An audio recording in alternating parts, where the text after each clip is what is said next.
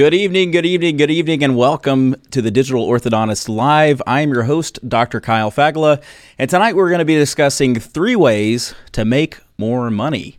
If there's one thing that all orthodontic practice owners have in common, it's that we like to be a little bit more profitable.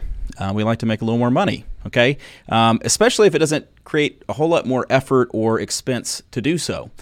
So tonight I'm going to be joined by 3 guests who are all experts in their own way in the financial realm. They're going to help us understand how to make some more money. We have first Dr. Ben Dykes from Dr. Tax Credit. He's going to be here to discuss, among other things, the R&D tax credit, the research and development tax credit, and how it can net you anywhere from $15,000 to $100,000. We also have Oliver Gellis, who is the Senior VP at OrthoFi. He's going to be here to share his perspective on the new patient exam and the changes that we can all make to attract and start more new patients. And then lastly, we're going to have Hunter Satterfield, who is from Kane Waters and Associates, and he's going to squeeze in a litany of amazing tax and financial planning tips in just 20 minutes. We may go 25 minutes. I have no idea. But he's got lots of great stuff. And to be clear, I realize kind of with this lineup, you might be thinking, Kyle, are these guests just here to pitch their companies? The answer is no. They are not just here to pitch their companies. I've been wanting to do something kind of in the financial realm, kind of on making money, some sort of pro tips, as it were, for a while now. And it turns out that I think that the true experts in these fields have companies. So that's why we're working with these 3 tonight, and they're going to do a great job. And so the goal is that they're going to give us truly actionable and practical ways to save money, to make more money, and ultimately to be more profitable. And so what I want for you, who's taking your time on a Thursday night to watch this, is to leave with a page full of really great tips and things that you can go out starting tomorrow or next week and start making some more money. And I want the same for myself. And before we get started, though, as we start with Dr. Ben Dykes, I want to thank tonight's sponsor. We do have a sponsor tonight, and it is OrthoBank. In an industry where outsourcing has become essential, many practices are searching for a solution to assist their financial team with revenue cycle management. As you begin the search for your practice, make sure you consider OrthoBank. As other Me Too options compete for your attention, OrthoBank's years of experience and best-in-class customer service will wow your team and your responsible billing parties. As a bonus, their merger with OrthoFi last year will allow you to discuss all your options in a one-stop shop sort of way. Learn if OrthoBank is the right solution for your practice by reaching out today at orthobank.com. That's orthobank with the C.com. It turns out that I am an OrthoBank user, and so I do want to personally thank OrthoBank for sponsoring this episode. It is a great company. Like I said, we worked with them for years, so thank you to OrthoBank. All right, so let's jump in. We're going to get Dr. Ben Dykes from Dr. Tax Credit in here with us. Dr. Ben, are you out there? I hope so. If you don't know, there he is. What's up, Dr. Ben? How are you? Hey, doing great. How you doing? I'm doing wonderful. I'm up at the Neon Canvas offices on a Thursday night in what's becoming a sweaty room because of these lights. Is it not, Scott? It's a little sweaty in here. But no, I'm doing great. You have like so many diplomas behind you. It's very impressive. I did want to bring up the fact that you are the rare DDS JD, right? Yeah.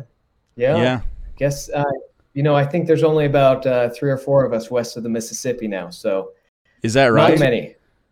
I love the west of the Mississippi line. I love that. That's great. Yeah. So if you don't know Dr. Ben Dykes, if you've not heard of Dr. Tax Credit, I've heard dozens of times about you in the last year at least.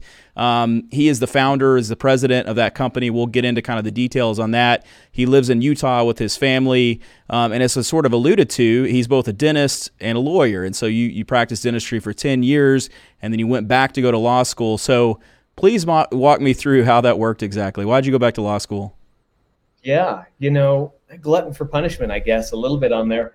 But I came out of dental school and built a few practices and was kind of on that leading edge or transacting in the infancy of the DSO transaction back in 2010. And I think we've all learned a lot since then, both the doctors and the DSOs, but unfortunately it didn't go great. And we ended up in a bit of a legal battle and, it took years to get through.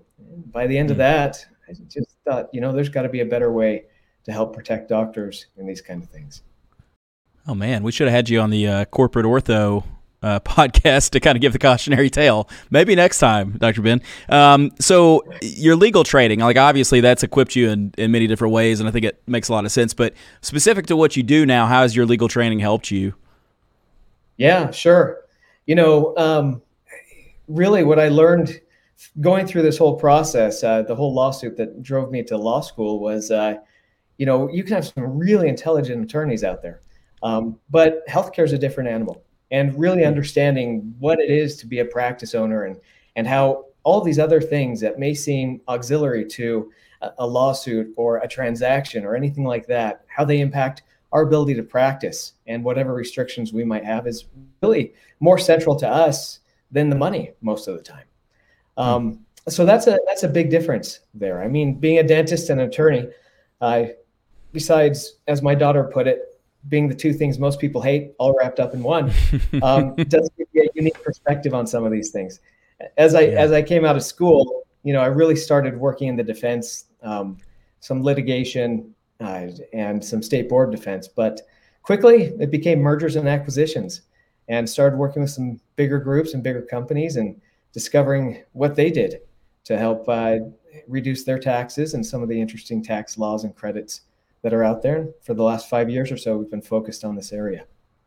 Yeah, that's really cool. So I love what you said about putting together the two jobs that everyone hates. Yeah. You said it, not me. So what I would say is you have your private law firm, and so I'm sure you still do some of this, but you also have Dr. Tax Credit, which is your company that focuses in on R&D tax credit. If anyone doesn't know what that is, it stands for research and development, but tell me a little bit more about that, if you don't mind.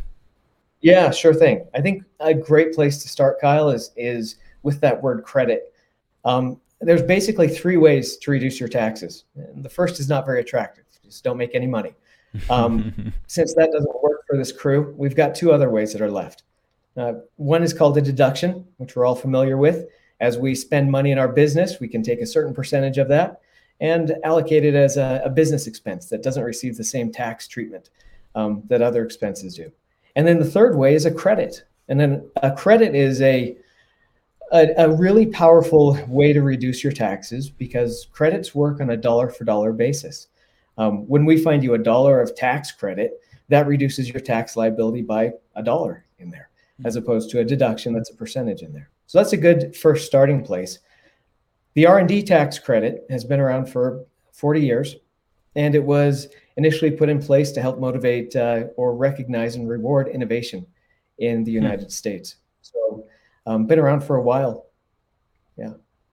Wow. Okay. So I didn't know it has been around for 40 years for sure. I didn't know that. Yeah. So what about like orthodontics? Does the R&D tax credit seem to be a good fit for? And I guess along, like now you said 40 years, why did it take so long for us to get into this, I guess? Yeah, no, that's a great question. So research and development, while it's been around for 40 years, you got to remember for some reason, although the idea of rewarding research and development in business is a great one, for some reason we put the IRS in charge of defining what innovation is. Not known to be the most innovative group out there. So there's been a number of lawsuits, a number of legal precedents that have come along over this 40 years. In 2015, this credit became permanent, a permanent part of our tax code. So that changed things quite dramatically. And it changed the threshold for qualification in there as well. So since 2015, it's really been focused on the business level, innovations that you bring into your business. Innovation as defined by the IRS has to satisfy a 4-part test. These are pretty inherently straightforward for the healthcare, for orthodontics. You asked about how it fits for orthodontists. This 4-part test, the first one is we've got to be talking about a central business component, something that is part of your practice that you want to improve. There has to be some uncertainty there. The next piece is we've got to be in the process of doing something technical. So we have to be science-based. Again, you can see how this fits well with orthodontics. Our third part is that we need to eliminate some uncertainty. Excuse me for just a second. You're good. And we've got to do it by a process of experimentation. So when we look at this with orthodontics, what we're talking about is what's central to your business. Well, you got really 2 procedures. You've got wires and brackets, you got braces cases, and you got clear aligner cases. Right. Is there any uncertainty in those cases? Shoot, I mean, in my hands, no. I'm very good. very, very consistent. Well, we No, get that. Of course. Yeah, no, I'm kidding. Yeah. Yes, of course. No, we get that, but still, I mean, you have different wires, different wire sequences, different alloys, different prescriptions, all kind of things. So everyone does things a little differently from each other, and that's because there's no one right way to do this. This is a credit that recognizes these procedural changes, and as long as we can focus on the process and the technique, and as long as we can identify not just he changed his braces process, but we can go in and say, oh, he changed his wire sequence. Oh, he added these alloys. And what year did he do that? And what was he hoping to achieve with that? And change the prescription and why? And what was he hoping to achieve with that? We satisfy these qualifications for the R&D tax credit. Yeah. Well, so I'm jumping ahead a little bit just to say this, but we've worked together on this. And so you mostly worked with my wife because I'm lazy and I like to delegate. So thank you, Anna, for handling the bulk share of all this. But we did jump on the phone, and it was actually kind of fun and almost like therapeutic to talk about all the things that we've changed in the last year or two. And I think at the end I commented, I was like, my goodness, I feel like I can't make up my mind or something. But the reality is that, at least the way that I approach orthodontics, I started from scratch coming up on 9 years ago. I'm constantly changing and refining and innovating, and it is research and development, certainly. And so we've how many times have we changed the little button that we use for Invisalign aligners? I think 5 times or something. So certainly if you're really active in the Facebook groups like I am, there's always a good idea. I'll see someone share something, I'm like, I need to try that. So there's a lot of that there, and I'm fortunate to have someone that handles our ordering that's really flexible and allows me to do those things. And so, but we also got new scanners last year. I mean, there's all sorts of things that come to mind when you start to think about it this way. So it was very eye-opening for me. So I think that's great. How many orthodontists have you worked with doing this? And then also, what's the average windfall or the benefit, the credit? Yeah. So orthodontists, it's just one section. We work with a lot of healthcare providers, but I'd say our orthodontic part of our practice is somewhere between 300 and 400 doctors that we've worked with so far. Yeah. Yeah. Kind of average credit with those doctors. Has it changed over the years? Yeah. I mean, is it basically the same? That's a tough question because it can go anywhere from $10,000 up to $300,000. And that doesn't necessarily correlate with the size of the practice. There's nuances, as you can imagine, with this of what can qualify and what structures of your entity are maybe more beneficial with the R&D tax credit. But we do see a huge range. But I would say most of our doctors fall somewhere between the $30,000 and $60,000 annual benefit for this. And it is annual on there, which is great. As long as we can get on with you and identify some of these changes. The way we do it is unique from the way any other company does this because we have a relationship with an NIH research sponsor and the Practice-Based Research Network. So that allows us to backstop anything we identify in areas that we know because they're identified federally as areas of uncertainty. It creates a very defensible product for us. That's great. Can you go back like previous years to do this, or is it just for the calendar year that you're in? Yeah, great question. So you can amend 3 years prior to capture these credits. And they roll forward for 20 years. So if for whatever reason you got more credit than you can use this year, you can apply it to next year or the year after. Yeah, that's awesome. Tell me about this office that had the $300,000 tax credit. I don't want details, but what do I need to be doing to get a tax credit at that level? I mean, because obviously like offices are different. Some are really invested in new technology. I mean, buying 3 or 4 printers a year, I'm guessing it's one of those kind of situations. No? This one was some high production practices. Okay. This is a wage-driven credit. So the more that you pay yourself in the type of wage that we can recognize, the bigger the credit's going to be.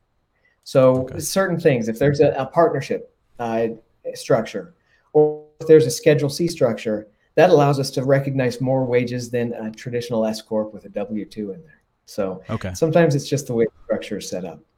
Somebody's out there wanting to break that high score, so somebody wants to get 350, 400. I mean, what's the limit, So, I'll leave that alone. So I already kind of know the answer to this question because, again, we've worked together on this. You know that. But how much time is required? Because I think that's, for some people, from your side of the table, it's like, why wouldn't you do this? But, and I've got another question that'll come after this. Kind of the two big objections is how much time is going to be required of new clients, and then we'll get to the next one. So how much time? Yeah. I would say an hour of your time for most of our clients is the max. I've been there. I know how busy you guys are. We're experts and we do the heavy lifting. So if we can get on and learn about your practice, if we can dive deep on some of these clinical perspectives or clinical modifications, we're going to build the rest of the studies. And our studies are comprehensive. We're doing about 200 to 300 pages on our side, but you've only got to give us about an hour of your time. Okay. An hour sounds pretty good for $30,000 to $60,000, just to be honest. Yeah. All right. So the most common objection, and this is kind of the second objection that I was alluding to, is the question of an audit. And so, this has been the first thing that I heard when this came up, and when I kind of became aware of it. I'm a cautious person. I'm a pretty conservative person as it goes. And so usually, my taxes and financial strategies kind of follow suit. So it's a fair concern. Nobody wants to get audited. I hear it's terrible. Please don't audit me if the IRS is watching. Ben said negative things about you. I did not say anything negative about the IRS. So when we think about an audit with the tax credit, how likely is it? And what can you say to people who are worried about that? That's a great question. I think a lot of it has to do with education, because a lot of people are worried about that. We work with CPAs across the country. In fact, most of our clients come from referrals from CPAs. They are an inherently conservative group. Yeah. So that probably tells you a little something right there, if they're sending their clients our way to get this done. And that's one of the first conversations we have with the CPAs, that anyone has questions, and we're happy to go over it. But some of their questions are, how is this research? How is this development in orthodontics? And most of them look at what you do the same way they look at, what they do, which is 1 + 1 is going to equal 2. Now we say it's just wires and brackets. It's always the same. So it's an education piece in there. So we can go in and teach them about all the variables that come into this. As far as risk for an audit, historically, one of the great things we know about the R&D tax credit, being around for 40 years, is that the R&D tax credit does not create a higher risk scenario for you. In other words, tax returns that include the R&D tax credit are no more likely to be audited than those without it. So we're at about a 1% risk rate with that one. Having said that, we keep in touch with all the other companies that do this for healthcare providers, especially dentists and orthodontists. And we know of only one R&D credit that has been audited, and that came as a byproduct of another audit in there. So of all of these that have been done, of the thousands of doctors participating, we know of a single audit in an R&D credit that had anything to do with dentistry. So high risk, I don't know what you're basing that on. The numbers would indicate that pretty low risk at this point. Yeah. So that one time that someone was audited, what was the result of that? Because even one time, orthodontists are conservative. So tell me about that one time. What happened? Yeah, I know. I get that. I'm conservative too. I'm a dentist and an attorney, for heaven's sakes. But the one time was just recently, just barely happened. So it's not published yet, but we just know about it by working with some other groups here. But this was a general dentist. This general dentist worked under a very aggressive philosophy that every crown that they did qualified for an R&D tax credit. They counted like 90% of their staff wages and every lab fee that they could towards this tax credit. And that's the area that we first have to educate our CPAs about, is that's not our process. There's other people that are more aggressive, maybe a different philosophy in putting this together. We're very conservative, technique focused and process focused. But in spite of that, Kyle, in spite of that being the most aggressive interpretation of this, the R&D component, whether or not it qualified as R&D, was upheld. It didn't get kicked out for qualifying for R&D. It did get reduced because they said, look, we buy that it's R&D, but we're not buying 90% of all of your employees front and back are involved in this. So I think it was reduced 30 or 40% on some of those scenarios where it was highly allocated. Well, I got to be honest. Most of my crown preps in dental school would have qualified as R&D. So I was always trying to figure out how to not do it as terribly as the time before. So I thank God every day that I don't do crown preps and mostly root canals day to day. So no offense to general dentistry, it just was not my thing. So basically the summation of that case would be, it seems relatively low risk. Seems like it's being upheld, so that sets a good precedent, I would think. I would say if you're so risk averse that less than 1% risk of an audit, and even if we say that everything happened as it would in this case, that there's a less than 1% chance of an audit where you will have 30% of your R&D credit reduced. If 99 point whatever percent success rate is too risky for you, don't do this. Otherwise, it's a great fit. Yeah, but also stay inside your house and don't drive anywhere, So if you're that risk averse. So, well, I'm not. Seems like a good deal to me. So, and thanks for sharing about this stuff. It's, I guess I would say financially speaking, there's not just a ton of new stuff that comes around. So this has been something that I've seen a lot of chatter about in the groups that people are excited about. And so I think this is going to be helpful for them for sure. It's helpful for me to learn about this and about the audit, which I didn't know about, which is really cool. So last question. I know you do the R&D tax credit. That's what the company is named after, right, on some level. But you do other stuff as well. So tell us a little bit about what else you do. Yeah, just briefly. I mean, the R&D tax credit is just one of those things that can really help healthcare providers, but there's others. What we like to do is put together kind of a tax prescription for our clients, where we identify other tax credits that might fit you in your various scenarios. One of the ones that has interplay with the R&D tax credit that we make sure and look at is the employee retention credit. Some docs qualify for that, and there's a couple of tiers of legal analysis that can help benefit doctors with that one. So that's another one that's often a low-hanging fruit. Tell me about that. I have no idea what that is. That was not on my notes. What is that? Oh, okay. So the employee retention credit, ERC or ERTC, was one of those COVID relief bills. Okay, sure. Rewarded, who kept employees during times of restricted care or restricted services in your practice there. So in 2020, it could have been worth up to $5,000 per employee for that year. If anyone was in a state that had a restriction in 2021, for the first 3 quarters, it was worth $7,000 per employee per quarter. So it can add up in the right situation. Yeah. Okay, I actually did do that, and I totally forgot. Too many acronyms in this world, you know what I mean? Anna about this. Yeah. We did do that. So can that one be backdated? Can you go back years on that one, or does it have to be in the active year? No, that's a very limited window, 2020 for most people. And Okay. So the short thing is you do some cool stuff that can make people money. That's the name of this podcast. This is the point. And this one, like you sort of said, it's low-hanging fruit. At least it sounds like it. So if someone wanted to get in touch with you, they want to kind of look into this and kick the tires, what's the best way to reach you, Dr. Ben? Yeah, thanks. Website, email, those are all great things. Our website is drtaxcredit, drtaxcredit.com. You can always send an email to welcome@drtaxcredit.com as well. I'd love to talk to you and see if this is a good fit for you. Okay, wonderful. Right on time and fantastic work. Thank you for being here with us, Dr. Ben. We're going to bring on Oliver Gellis now from OrthoFi. Ben, have a great night, man. Thank you so much. All right, so Oliver, I ran into Oliver, what has it been? I guess it was in December. I was at a meeting that Glenn Krieger put on with Orthopreneurs RD, and we got to hang out, and I'm excited that he's agreed to do the show. There he is. Hello, Oliver. How are you? What kind of fish is that behind you? Is it a goldfish? Yeah, I think it's a goldfish. I'm working out of my wife's command center this evening, so. Yeah, okay. Well, very cool. We're glad to have you here with us. You look very svelte tonight.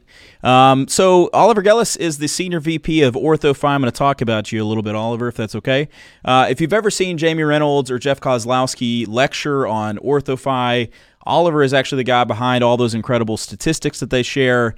If I had to guess, and you correct me if I'm wrong, I would venture that OrthoFi has collected more data on the new patient exam than anyone in the world. Again, you can correct me. I think that's probably true. I believe so. We have point of sale outcomes from over a million treatment recommended exams, and over 750,000 starts. Well, there you go. So, and you were like what, employee number 3 at OrthoFi, something like that? Is that right? 9. They had to get it. 9. They had to get a janitor first, otherwise who would clean up the office. I blew that out. It's single digits either way. So, and how many do you have at OrthoFi now? It's like 700 or something. We are 350 strong now. Woo, that's a lot. So this is the reason I brought Oliver on. This is not like an OrthoFi advertisement. I know OrthoBank is sponsoring this, and so you may be out there saying I'm calling BS on you, but trust me, I asked Oliver to do this before I knew OrthoBank was going to sponsor this, and we'll get into some of that. Like obviously OrthoFi, OrthoBank, same company now. But anyway, we'll get into that later. But no, I asked Oliver to do this because I hung out with him in December. He's like super sharp, super knowledgeable about this kind of stuff. And the point of this segment is to talk about what we do every day as orthodontists, which is the new patient exam. And is there any way that we can be more profitable there? Because there's lots of, as I talked about with Dr. Ben, lots of low-hanging fruit. Perhaps the lowest of hanging fruit is the people in our offices that want to pay us $5,000 or $6,000 or $7,000. So let's get really good at that first and foremost. Before we start, this is a totally indulgent question, and I'm sorry to do this to you, Oliver, but you told me one of my favorite stories in a long time, and I want you to just quickly recount it. Oliver is a movie star, you could say. Tell me really quickly about that, if you don't mind. Yeah, so my family moved to this country with me from Europe. We moved to LA. And like all, LA kids, when I was in my 20s, I tried to get my hand into entertainment. And so, went out and got a bunch of extra gigs. And one of them was on what is now Forrest Gump. And the funny story about that was I was in the Kennedy scene where Tom Hanks drinks the Dr. Pepper and has to go pee. But the funny story about that is that we all got there and the extras found out only after they were cast that there was a miscommunication and that they all had to get buzz cuts to look like 60s football players. And so they all had to line up, get into the trailer, get buzz cuts. I was one of the few. I think I might have been the only one who did not because I happen to have a really good tan and they said I looked ethnic, so they could just Brill cream my hair back. And so that when you see me, you'll see that I am my cast name was Menendez on in the credit. So ostensibly, you were also a football player that could have long hair. I don't know if you were like the place kicker. I don't know exactly like what that would fit with, but that's amazing. So, how many times have you had people over at your house and pause the film so that they can see it? Is it a common thing, or are you probably at this moment you're wishing you had not told me the story? But I think it's awesome. Scott is loving this over here, so you know. I use it to win a lot of bets, so I don't wait till they come to my house. I have it queued up on my phone all the time. No, I'm just perfect. My wife was actually an extra in a straight-to-DVD movie with Alan Alda. That's a story for another day. I've never been an extra in anything. I was on the Stephen Colbert Show once. I sat second row. You could partially see me. Anyway, moving on. So let's get into the meat of this. I appreciate you for sharing that. So kind of coming back down to the fact that you've measured data on countless exams. I mean, what'd you say, like millions or something? So all across the country, which gives it, certainly scope. Summarize for us the 3 to 4 major differences that you see between highly profitable offices that, have high conversion rate, that start at good fees, that seeing a lot of exams, that sort of thing, maybe versus those orthodontic practices that are struggling. Like, what are these difference makers between these two types of practices?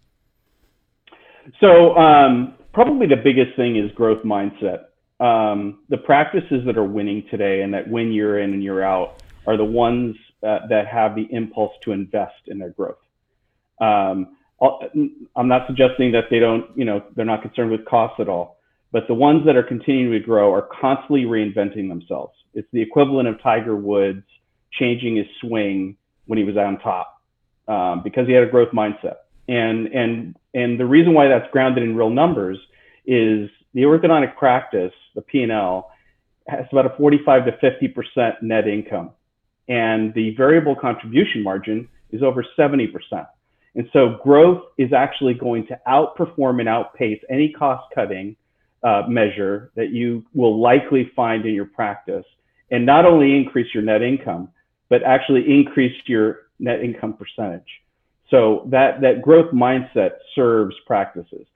So that first thing is mindset. The second thing is they have people, process, and technology weaponized towards establishing value and decommoditizing their services before the patient even walks in.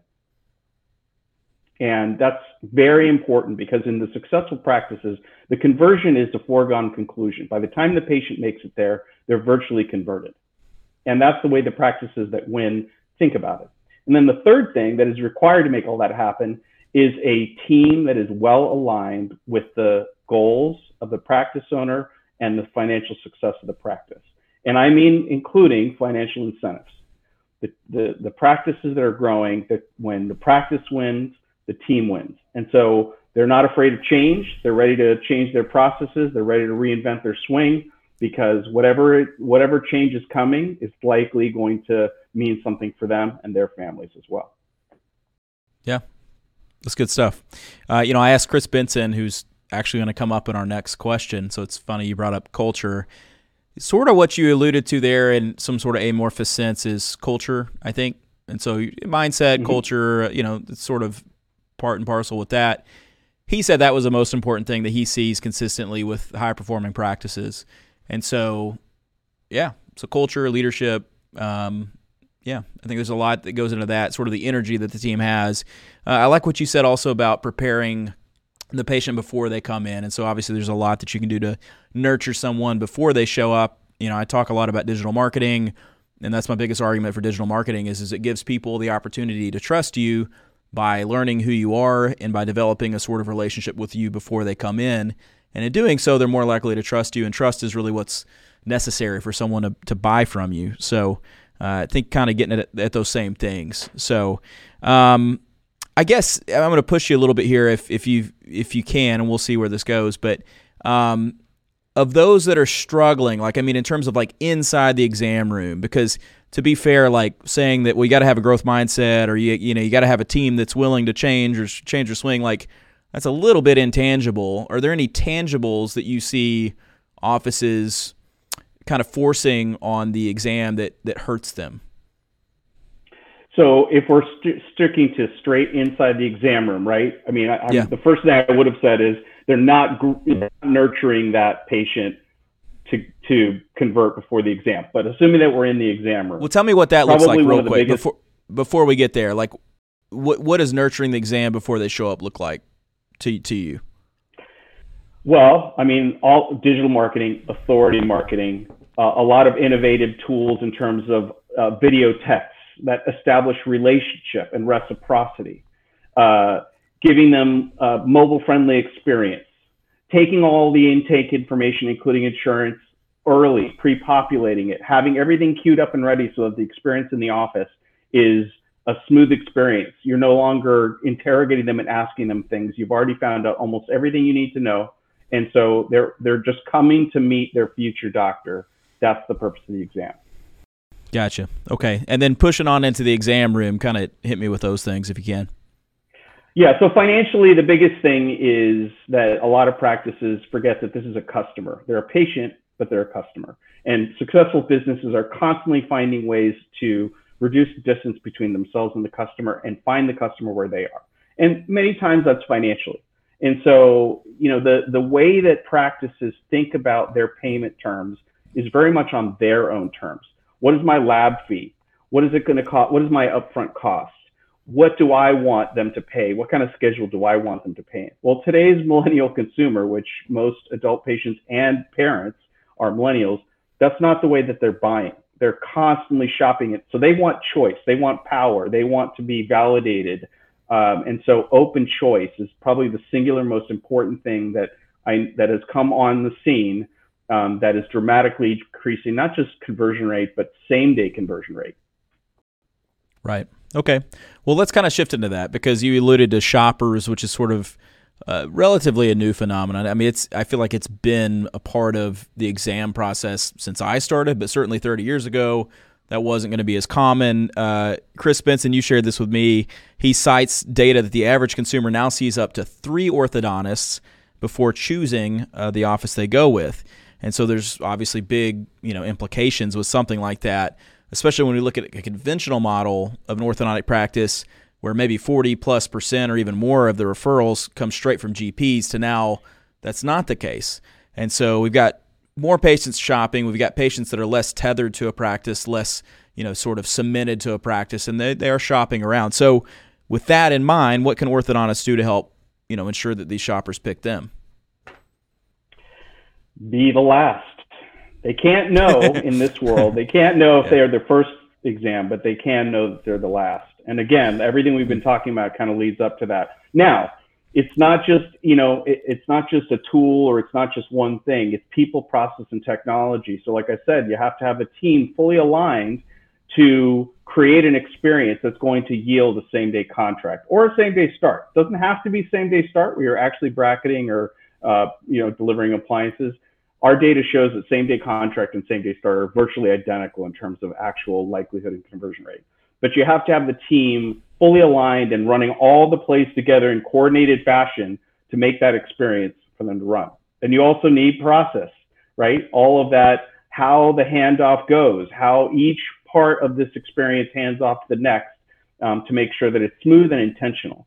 And then obviously technology, right? That mobile-friendly technology, making that millennial consumer very comfortable from the very beginning and making it feel easy. The other thing is scheduling, right? Making sure that your scheduling turnaround time, which is something that I think we're going to get into a little bit later, is a short time window. All of these things are tailored to the patient, not to what the practice wants and needs. And that all contributes to what we've seen is up to, over twice the same-day contract rate than the national average. Yeah, so that's one of the, I think, the most impactful stats that, I think of Kozlowski or Reynolds sharing these things, which they're just quoting you, Oliver. But anyway, is the percentage that people are likely to start when they same-day start, which is obviously 100% because you're literally same-day starting them, versus same-day contract versus scheduling them out. Do you have those kind of numbers on you right now, like how likely they are to actually start in those scenarios? Yeah, so you got it dead right. Same day start is 100%. Same day contract is 98.6%. As soon as the patient leaves, even if they have a treatment appointment set up to bracket, that drops down to 80% likelihood. And if the patient leaves without a scheduled appointment, that drops to 49%, so less than 50%. Wow. What if the doctor vomits on the patient? What is the percentage likelihood they start? This sounds like a personal experience. It is 6%. I'm just telling you. So, no, that's great. So, I mean, honestly, that's these are big take-home things. If you've never heard that, to go from effectively 100% down to 80% down to, what did you say, 40%? 49%. 49%. Wow. That's huge. So, and the same day start thing now is sort of like, I won't say cliched, but we know that term, we understand that term, but I remember when that felt like a new concept. And so we are not necessarily a same-day start practice. We do that when we can. We same-day scan when we can, certainly. But we are certainly a same-day contract practice, and so that works well for us. So let's shift into this about changes in our industry. Demographics data is showing that adults are the primary source of recent growth and expansion in the orthodontic industry. Seems like kids, teens, staying pretty stable, but a lot of the growth we've seen over the last decade has been amongst adults, which is cool. OrthoFi data confirms this, and I say it's cool because adults are challenging. If I had my way, I would probably just see teenagers. I mean, I like adult patients. I don't want to say that. And then I know some people, like Glenn Krieger, says he would rather see all adults, which is not how I feel. But when we're thinking about adults, what are some of the potential challenges when we have an increasing patient pool with adult patients? Yeah, so I mean, the important thing first to know is, despite the preference, just to center everybody, the actual birth rate data shows that not only is the birth rate down this year, but it's been down for the last 12 to 15 consecutive years. So not only are you going to have fewer kids to treat this year and next year, but you're going to have fewer kids to treat every year for the next 12 to 15 years. It's pretty interesting that as an industry, we have that kind of total addressable market data that we can go to. So treating more adults is a fact if you want to continue to grow, unless you are doing something magical at stealing market share. So we have to treat a lot more adults if we're going to keep growing. But at the same time, adults, you're right, are more challenging, and the numbers prove that out. So practices convert adults at about 15 points lower than they do adolescents, kids. And so what that's done, the OrthoVi data probably skews high, but the growth in adult mix has gone from 23% to 34% over the last 6 years. If you think about 34%, that's over a third of your practice. That's pretty interesting. And so what's really interesting is that the conversion rate in OrthoVi practices has increased in both the adult and child populations. But because the mix of adult growth is so high and adults convert at 15 points lower, the total conversion rate has actually flattened and gone down. So we are treating more adults, but it's negatively affecting our conversion rate. And the basic reason why that is we are trying to put a square peg into a round hole. We're taking a process that was developed and honed around a referral-based business designed to convert parents of 8 to 11-year-olds, and we're trying to apply it to a very different consumer with very different interests, with very different needs. And even when they are the parent of a kid, they still want to be treated in a different way. And some of those things are, for example, the scheduling. There's a lot of data that we have that shows the erosion of likelihood to make it to their exam and convert treatment the more days out you schedule a patient. And that works also for kids, but the adult curve drops precipitously after the first 4 or 5 days. And so one of the first things that practices need to do when they have adults is they need to schedule them quickly. Right. And the other thing is, as a consumer, adults, it is not just a with whom and when question of whether to treat. It's also if. We have the luxury that for kids in a socioeconomic bracket that we work with, it's a rite of passage. They're going to get treated. So it's either going to be you or the other two that maybe they visited. For adults, it's also an if question. And so that's why really working on same-day contract while they're in front of you is so important, because if they don't treat today, they may not treat. They're not going to maybe come back around. It's something whimsical, and they didn't prepare for it financially. So adults also likely, on average, need a lower average down payment offer and likely longer, more affordable terms, because they weren't preparing for this moment as a parent does, knowing that their kid is going to need braces. You can see it when they're little. So all of those things come together, and we really need to create and run a different play. It's just a different play. Yeah. So a lot of stuff there. And so I've got some follow-up questions, if that's okay. If you can just throw out some sort of numbers. Obviously, this is going to vary by area. It's going to vary by practice, demographics, so on and so forth. But is there sort of a sweet spot? Let's talk adults. Let's talk, 30 to 50-year-old male. I don't know. Is there a sort of like sweet spot on a down payment and number of months in treatment such that a monthly can be a certain amount? When you look at the data and you look in conversion, I'm sure that graphs out to where you need to be asking for a down payment. And I know you're going to say also flexibility is important, but is there any sort of number you can attach to some of these questions I'm asking? Like, where might we be going wrong?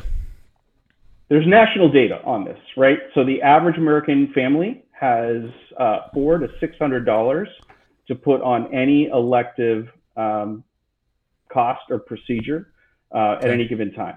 So any dollar above that amount that you're asking for, you're increasing your risk of not getting that start. Okay. So if you think about adults, one of the reasons why adult conversion rate might be somewhat lower is that a lot of practices are focusing on their own needs first. So they're thinking about maybe their Invisalign lab bill, and they're thinking, I need to cover it, right? I have to cover that. So when they go at $1,500 to start with, even if they might be willing to negotiate if they get a no, not every adult is ready for a negotiation and a haggle.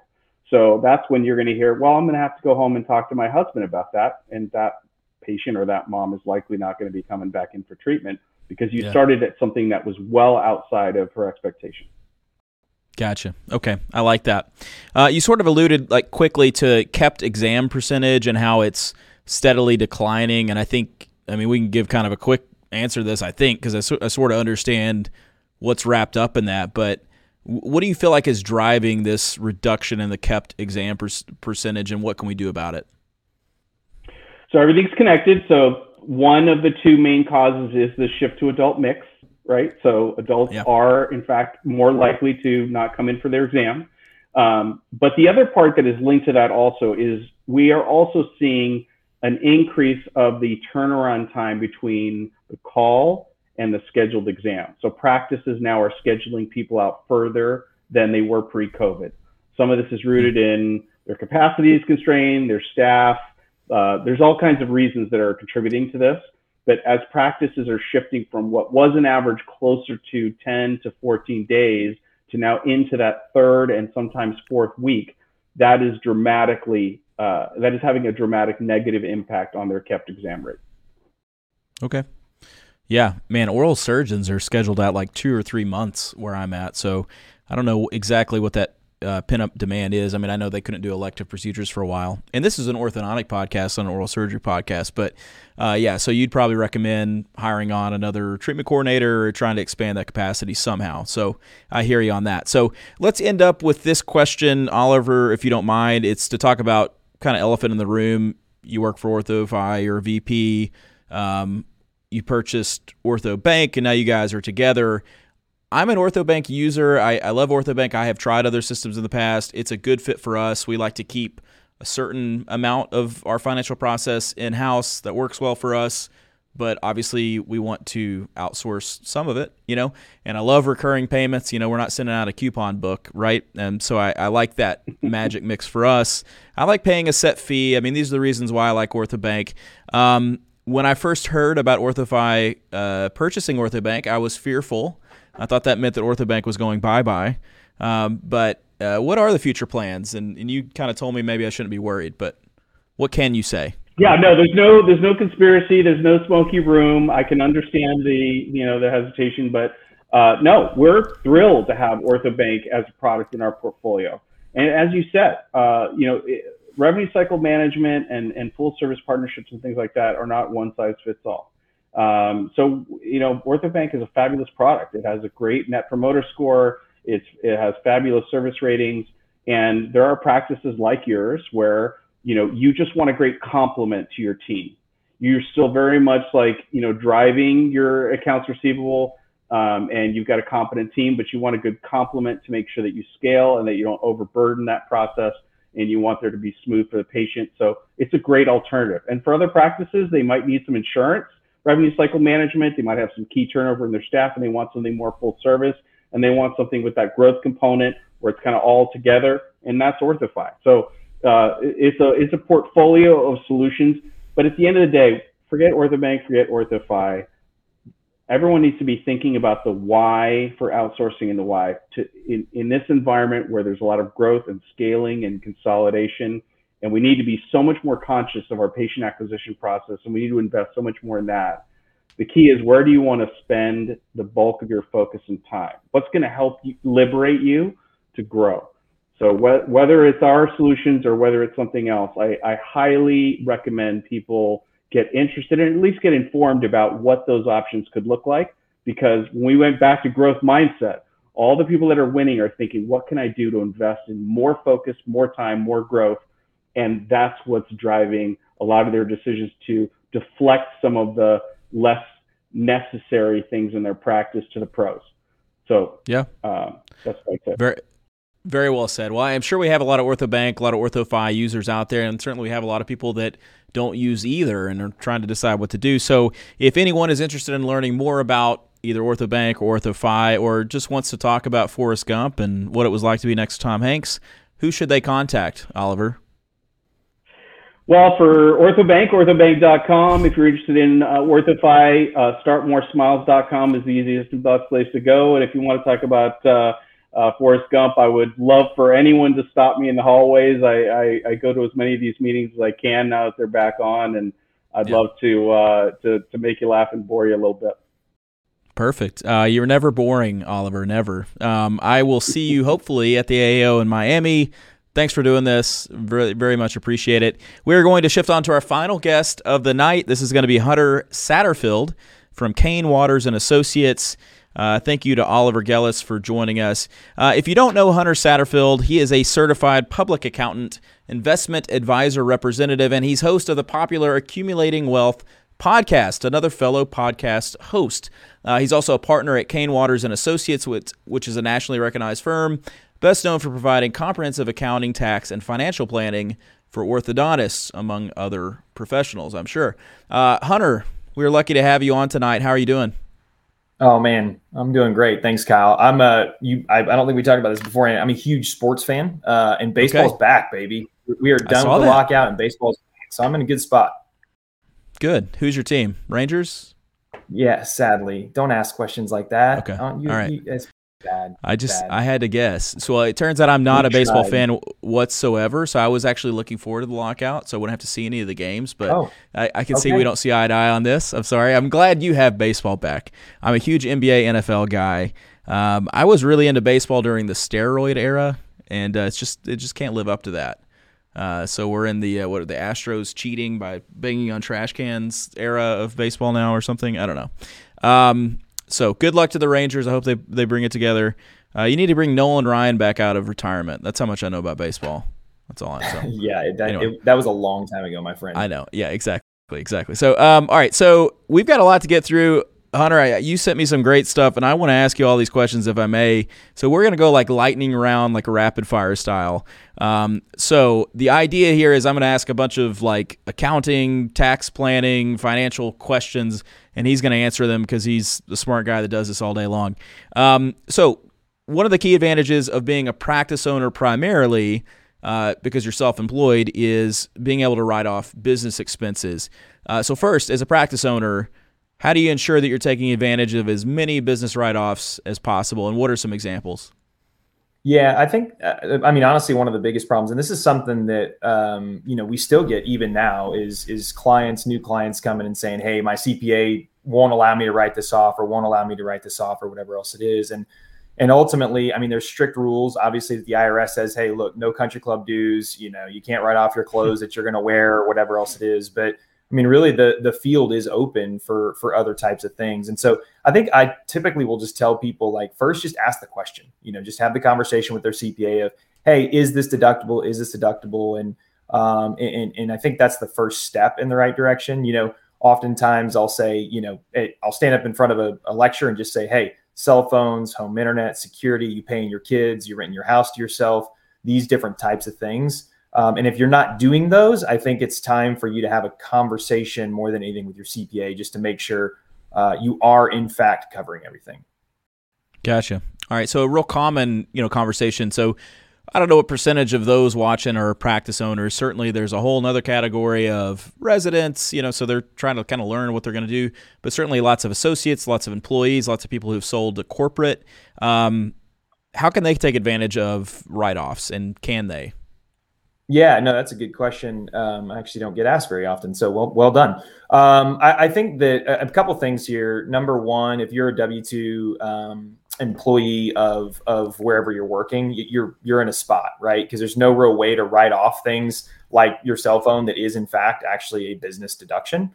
So I think the first thing that I'll oftentimes kind of recommend is that, as an employee, hey, look, go to your boss and say, hey, if I've got legitimate things, will you reimburse me for those, and then, take them out of my pay, right? So you're actually accomplishing something very similar. And we do that with a lot of our practices, our practice owners, is if their associate has things like CE, travel, meals, cell phones, that type of thing, hey, have your business owner reimburse you for those things, deduct it from your pay. You save payroll tax, you save income tax, your business owner saves payroll tax as well. Totally legitimate, and it's something that can be worthwhile. So I think that's one kind of good way to get around it, especially for those that maybe are residents that are looking to kind of graduate and get into a place. If you're negotiating a contract, it's kind of a good thing to start with, right? Hey, I want this little perk and this little benefit if I can. Of course, that business owner needs to kind of discuss it with their own CPA. but it's a really good sort of tip for them.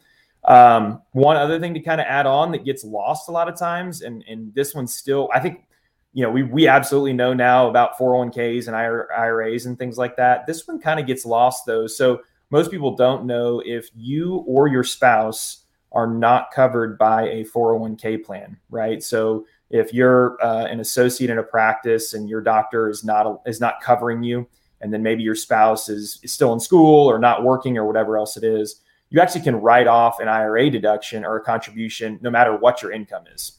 And that is something that many people don't realize. And in fact, I've run into other CPAs that don't know that either. And so that could be a good $12,000, $6,000 for you, $6,000 for your spouse. Could be a $12,000 deduction that you could tack on as well. So I think those are a couple good ways to kind of think through it. You mentioned just offhand very quickly about sort of the corporate transition, because a lot of those groups, as you move into a corporate transition, are requiring you go W-2. Some of them don't. And that's a very important conversation to have as you're starting to look at potential options for yourself. But if you do move into that W-2 role, you can use a lot of those same perks that I kind of talked about, when we first started that question. So, yeah. That's great. Very, very well said. So I'm 37. I've already begun some of this. Anytime I hear one of these conversations, there's always things that kind of, pique my curiosity. I'm like, well, I need to ask my CPA about that, But retirement is obviously a thing. When you're 34, you're not really thinking about retirement. But I've had enough, trusted advisors tell me you need to start thinking about it. And so we've begun investing into that sort of thing. But just for anyone that's maybe younger than that, that's not begun investing in retirement, what are some of the key things that will allow them to maximize for that planning and for that future? Yeah, for sure. It's a good question. And I think that especially those that are coming out of residency or really early on and starting your practice, really, I think the key is just starting, right? Starting the habit of setting something aside each month and then slowly ramping it up from there. We don't need to go into the power of compounding. I think that's very much in the conversation out there, but it is truly the eighth wonder of the world, as Einstein called it. And so as a result, starting the habit, getting used to it. So as you get pay increases or your practice income goes up, you can begin to save a little bit more and then a little bit more. I think that's the first kind of and foremost thing that you want to make sure you've got. The second thing, and this applies really to everybody, even, you, Kyle, at 37 or whoever else may be listening, is just to make sure you've got your infrastructure set up well. So again, I think at this point, we all know, 401ks, probably some form of IRA tacked on there as well, whether it's a Roth IRA conversion or just a traditional contribution as well. Cash balance plans and defined benefit plans are becoming more popular as well. So I think getting sort of that infrastructure set up and established to where as you begin to see that income rise, you can start to plow that money in, I think is very important. One of the ones that a lot of people don't mention is the HSA. That is in fact actually the most powerful of all retirement accounts, is the health savings account that can be attached to your health insurance. It really is. If you are not using it and you have access to it, or if you're selecting a PPO maybe under your health insurance instead of a high deductible health plan that gives you access to an HSA, it truly is the most powerful and impactful thing. One thing I'll mention there as far as a tip is to make sure that you're actually not pulling funds from that HSA, but you're instead paying for expenses personally and leaving that money in. It's a super powered Roth IRA from that perspective. So yeah, I think, again, setting up the habit of doing it, creating a really good infrastructure and make sure that you've got the ability to maximize things as you go along, kind of the two keys there. Yeah, right on.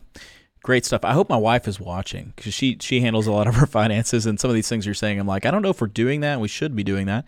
Let's talk a little bit about cash flow. Cash is king, and in terms of running a business, but also in budgeting for investments and taxes. And I think maybe that's the biggest challenge, certainly for someone who's younger, is trying to decide, as a business owner, how much cash do I need to keep versus how much do I need to put in investments versus how much do I need to pay myself, and so on and so forth. So you refer to this as proactive tax planning.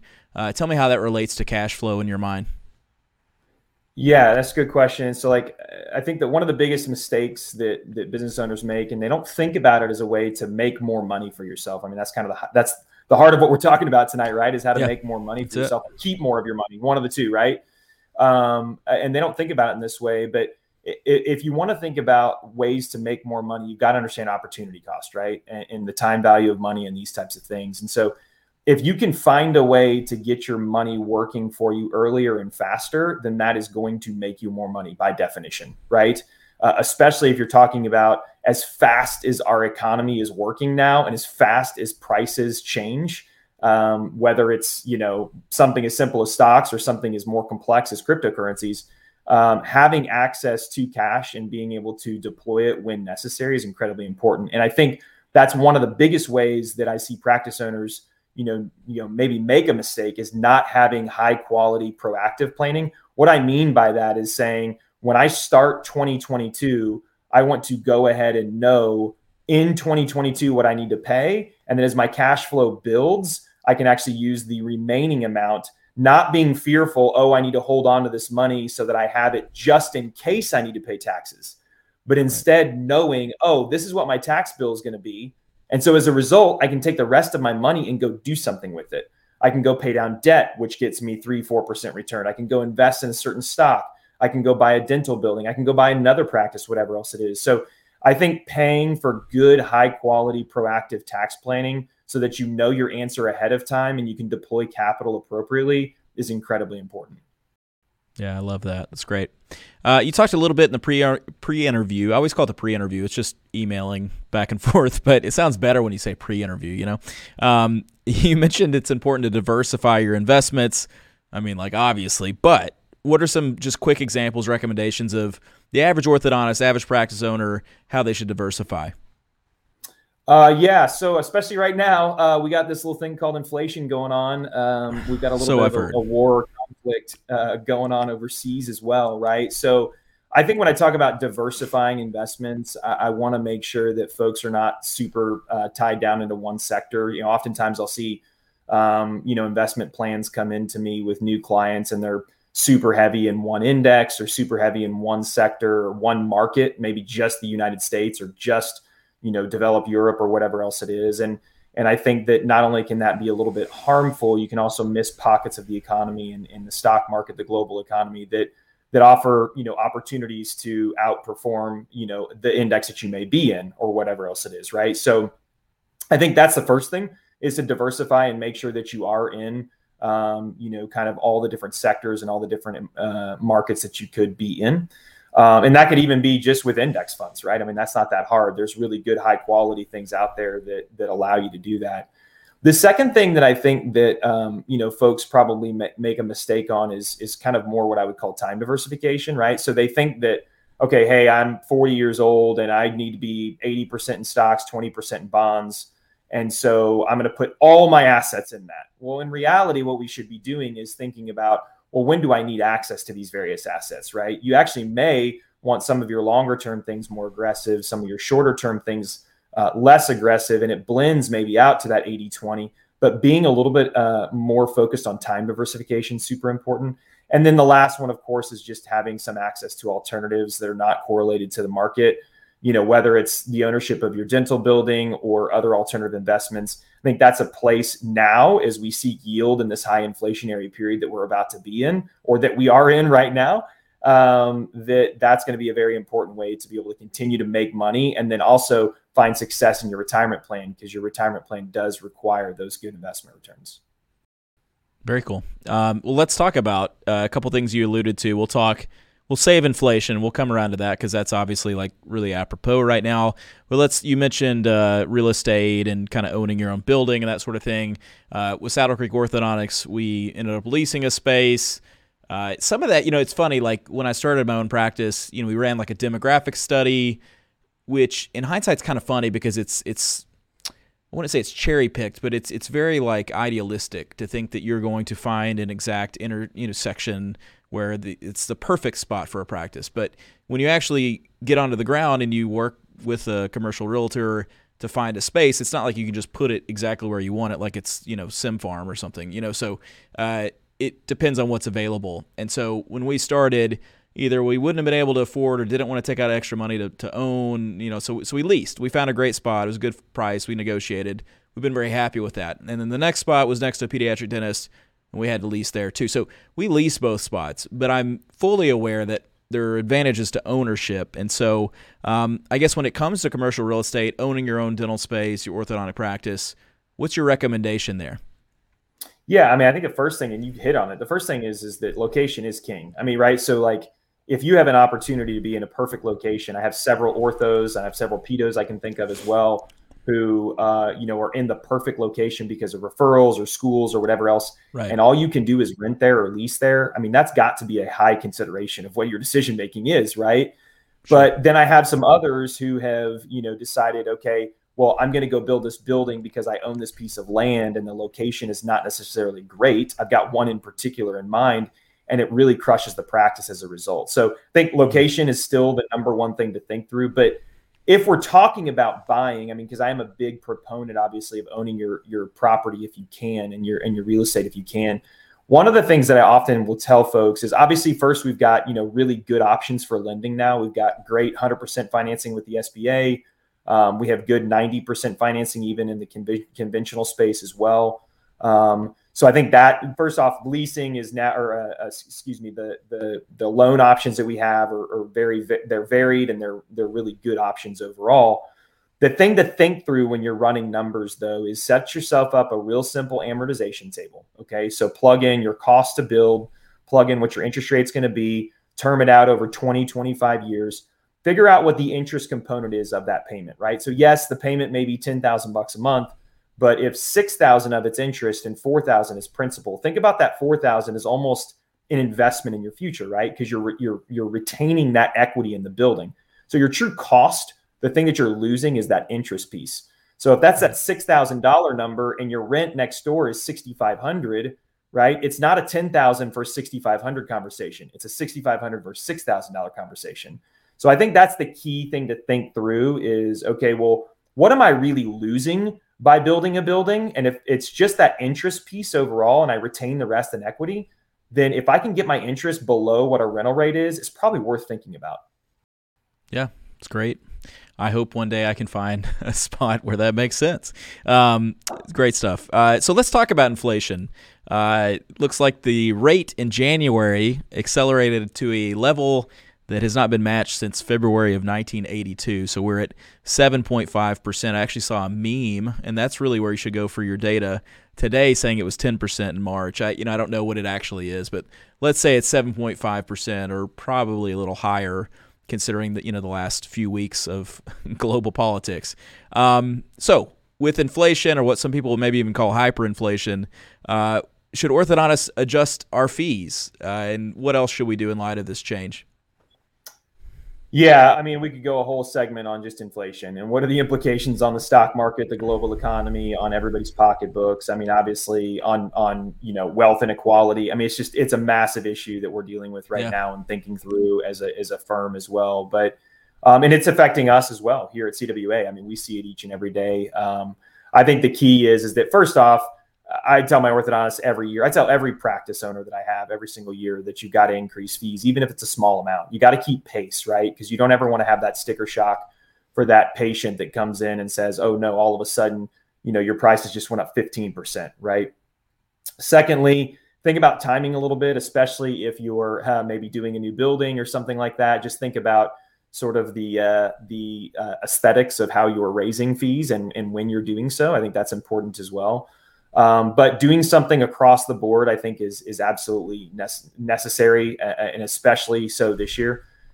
We do a survey every year of our orthodontic clients and asked them this past year, it was just a few months ago, if they were planning to raise fees, yes or no. Simple question, right? 92% said yes, they had already raised them or they were going to raise them at the beginning of 2022. So it's coming, it's happening. Here's the way inflation works and the velocity of money works. It's not that hard.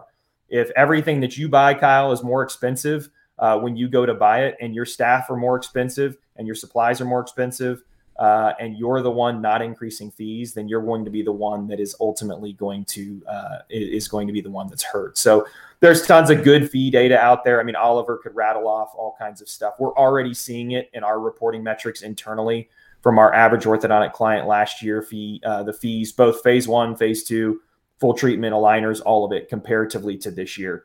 So I think that considering at this point a 5 to 7% fee increase for 2022 if you haven't already done it, maybe even upwards of 7 to 10% is appropriate.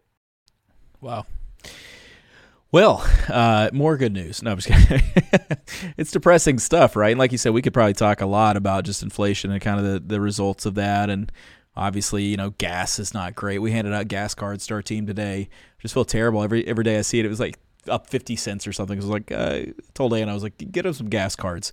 And so, hopefully there's some resolution or improvement to those areas here soon. But let's end with this question. Tonight's theme, again, has been making more money. One thing you mentioned that I didn't expect you to mention, but I liked it, was the idea of adding another provider to your practice. And I liked it because I'm adding another provider. In May, I'm adding an associate finally, and I'm very excited about it. But when you're working with clients, how do you help them understand when the right time to add another doctor is? Because obviously that's one way to make more money, is to add another provider. But also, what does it need to be that they produce that you could break even? So a couple questions in there, but about adding another provider, if you don't mind. Sure. Yeah. Congrats, by the way. That's super cool. Good luck with that. Yeah, thanks. Yeah. So, I've been at CWA since 2007, and I've been working directly with orthodontic clients since 2007.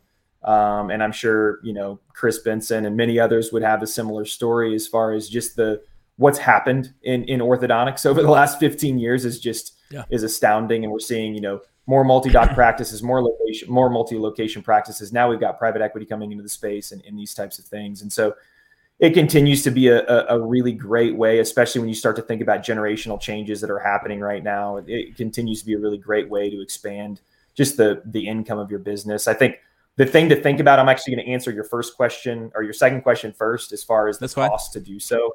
The thing to think about when you add an associate doctor in, assuming it's going to be increased production for your practice and not just a quality of life decision, is that your costs are going to be the per diem that you're paying that associate doctor, right?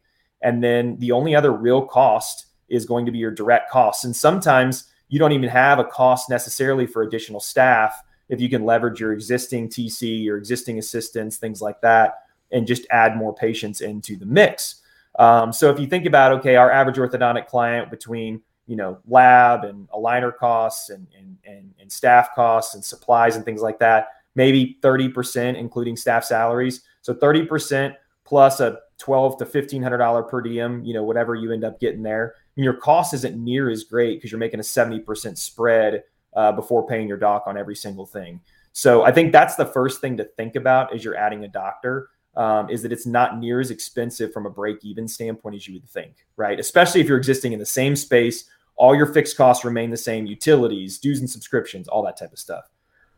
As far as when is the right time, it's, really when you're primed for growth and you already have the patient flow that's there, right? So the patient flow is key in making sure that you're ready for that. And so if you say, hey, I'm really sitting pretty and comfortable doing 2.5 to 3 million in production ongoing, but I got, 3 months of backlog and new patients that are ready to start or whatever else it is, that's a really good time to go ahead and make that decision. The hardest thing for my orthodontic clients, honestly, is that the collections lag the production so much that you start to produce and you have all the direct costs that come with that and all the per diem costs that come with that, and you're not making near as much money on the collection side of thing. So you really are kind of taking it on the chin for the first year or so. But once you create that huge base of contracts receivable, you start to just really see it roll in from that time frame. So again, that's kind of where that proactive planning comes in, making sure you're modeling well on it. But when you start to think about, hey, I only got to cover 25 to 30% direct cost plus a per diem, you can absolutely crush it and make a ton of money by doing that, assuming you have the patient flow for it. Yeah, right on. Well, I hope some people are motivated to make some more money through some of the strategies that you just shared. Maybe somebody takes on an associate that was on the fence about it. Lots of great stuff. I know it's kind of ridiculous to squeeze all that into like 20, 25 minutes or whatever, but you did a fantastic job. Obviously, you've done this before. So, Hunter, I appreciate you. If someone wanted to reach out to you or to Cain Watters and Associates, what's the best way to do that? Yeah, absolutely. Thanks for having me. Just cainwatters.com. Sure. That's the best place for it. There's a place that new clients that are interested can find us there. So appreciate the time tonight, Kyle. Absolutely. Have a great night. Good luck with the Rangers this season. Sorry that I was negative about baseball. I take it back. I apologize. So that's going to be it for the podcast. I've got a couple announcements to make. If you're still out there, hang with us real quick. I want to thank you for tuning in, of course. If you're listening in the future on Apple Podcasts or on YouTube, I'd greatly appreciate it if you would like us or subscribe to us. If you're on Apple Podcasts, I would love a 5-star review. It would really help us. I would really appreciate it. Also, you can join our Facebook group. It's called The Digital Orthodontist. There's about 5,500 orthodontic industry people, orthodontists, orthodontic team members who are waiting there to interact with you. It's a great spot. I also want to thank tonight's sponsor, OrthoBank. We use OrthoBank in our practice, as I alluded to. We've used them for several years. They're great company, great people who work there, and so you can learn more at orthobank.com. That's orthobank with a C.com. We're only 2 months out from the AAO. It's going to be in Miami. I hope you're going. My band, which is the only all-orthodontist band, it's not my band, but I'm in the band, play drums, Relapse. We're going to be throwing an enormous Miami Vice-themed party. It's going to be Friday, May the 20th. So the AAO this year starts on Saturday. But that Friday night, you got to fly into Miami early so you can come to our party. You will not want to miss it. There will be more details on that coming. Also, the next episode of this show, the TDO Live, is going to be very special. Not actually live, because I've already filmed it. But the reason for that is that I was able to interview the president and CEO of Align Technology, Joe Hogan. There's a photo of it. I had no idea that was coming. This is amazing. You guys are so talented. Alan and I flew out to Phoenix, and we interviewed Joe. We're going to be covering the good and the misunderstood of his time with Invisalign. And we also asked a variety of doctor-submitted questions, trying to get into all the nooks and crannies of the things that you want to know about Invisalign, about his time there. We're going to release registration details soon, but go ahead and mark your calendars. We're planning on doing this Sunday, April the 3rd at 8 p.m. I promise that you'll want to be there. So finally, thank you to our guests tonight, to Dr. Ben, to Oliver, and to Hunter. They were excellent. I appreciate them for all the time they put into this. Thank you to the talented team at Neon Canvas. We have right across from me, who I keep looking at, Scott and his fantastic beard. Also to Alan, who keeps coming back and forth. I don't know what he's doing, but Alan, thank you. Appreciate you. To Tom, to Trenton, and also to Alex. Also, thank you to my wife, Anna, who always helps me look spiffy for these things. And, of course, thanks to you for tuning in. And that's all we got. So from all of us here at the Digital Orthodontist Live, I'm Dr. Kyle Fagala, signing off. Have a great night and a great weekend. See you soon.